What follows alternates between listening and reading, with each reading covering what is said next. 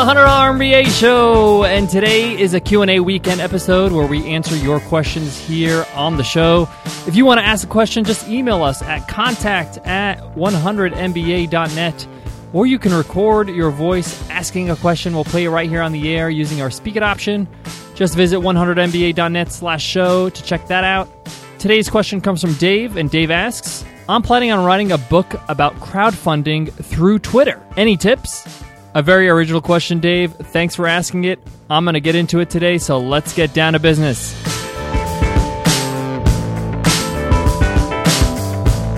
Guys, today's show is sponsored by one of my favorite podcasts, Freedom Fastlane, the number one show if your goal is to have more freedom and more money in 2015.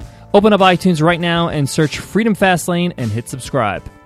All right, Dave, you're writing a book about crowdfunding through Twitter or using Twitter, and you're asking for any tips. So if I were to pick up your book or be interested in your book, I would want it to answer a lot of questions or concerns I would initially have. And I would guess some of the initial questions that you would have to address. These are pain points that you need to address on your sales page through your marketing as much as possible. So one of these questions would be, do I need to have a huge Twitter following in order to be able to do this? What if you have 50 followers? Can you crowdfund your book through Twitter?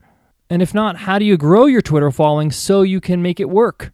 So if you're going to be talking about this book, you need to also talk about what you think people have in their minds or some of the rebuttals they're going to have. Another rebuttal would be, how long would it take to have a crowdfunding campaign? Now, a lot of people like to know how much time something's going to take.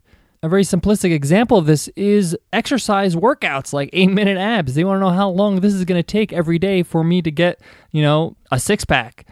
So you need to let them know how you can crowdfund whatever you're crowdfunding for and how long it's going to take them. If it's 30 days, 45 days, how long does it take to plan this crowdfunding campaign?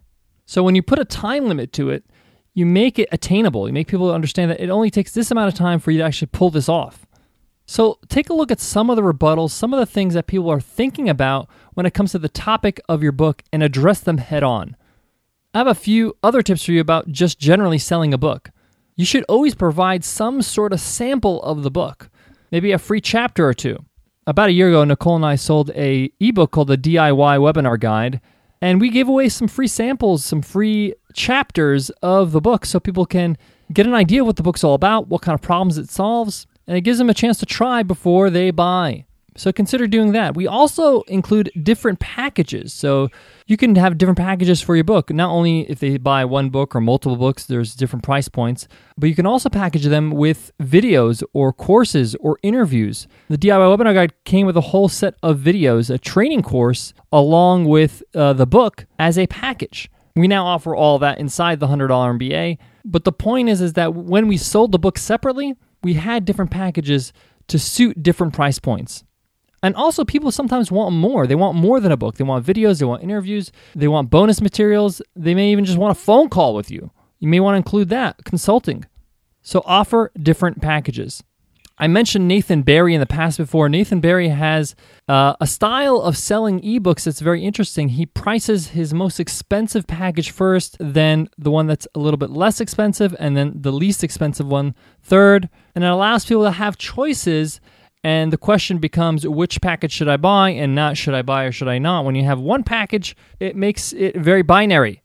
Dave, I got one more reference for you to use to help you on your journey of writing your book. But before that, let me tell you about today's sponsor. I mentioned in the beginning of the show that today's sponsor is one of my favorite podcasts, Freedom Fastlane. You've been listening to the $100 MBA show, and now you're ready to start your own business, or you want to take your business and life to the next level. And this is one show that can definitely help you. So you should definitely subscribe. My favorite episode is the one where he outlines how you can make and keep $2 million within 2 years. I also like the show where Ryan explains how to invest your profits for passive cash flow so you're not exchanging time for money. You'll hear these episodes and more to grow your business on Freedom Fastlane. So open up iTunes, type in Freedom Fastlane, and hit subscribe. Dave, if you want to learn more about how to sell your ebook, I recommend you check out episode 94. That's 100mba.net/MBA94. And that episode is all about how to sell an ebook. Dave, we wish you luck. If you have any questions, don't forget you can always tweet at us at BizRepublic. We'd love to support you in any way we can. Thanks again for submitting a question and being a part of the show. All right, guys, I got a question for you now. what are you going to be doing after this show? If you got 2 minutes to spare, we would really appreciate your support by dropping us an iTunes rating and review. It takes 2 minutes, it's absolutely free. If you love the show, if you love this episode, if you love anything we do, we would love for you to drop us an iTunes rating and review because it helps us get more exposure on iTunes and helps us reach more and more people just like you. And as always, guys, thanks for being such an awesome listener of the $100 MBA show.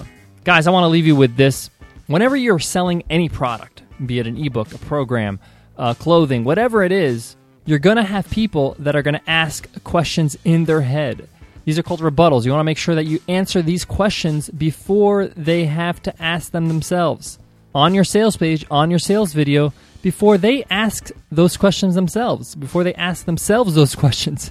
Like, is this really worth it? Is this complicated? Is this going to take too long? Is it risk-free? Can I return it if it doesn't work? All these questions get asked when anybody is considering buying something. So make sure that you address these questions in your sales page. Remember, the more information or the more clearly you communicate the information that you have about your product or service, the better chance you're going to have of making the sale because we only know what is presented to us. If you don't tell me about what your product's all about or what advantages it has or why it's going to change my life, then there's no reason for me to buy it. There's no real explanation for me to pull out my wallet. The only conclusions I can draw are the ones that you draw for me, the ones that you actually present to me. So make sure you don't shortchange yourself and do your product justice. All right, guys, I'll check you in the next episode. Take care.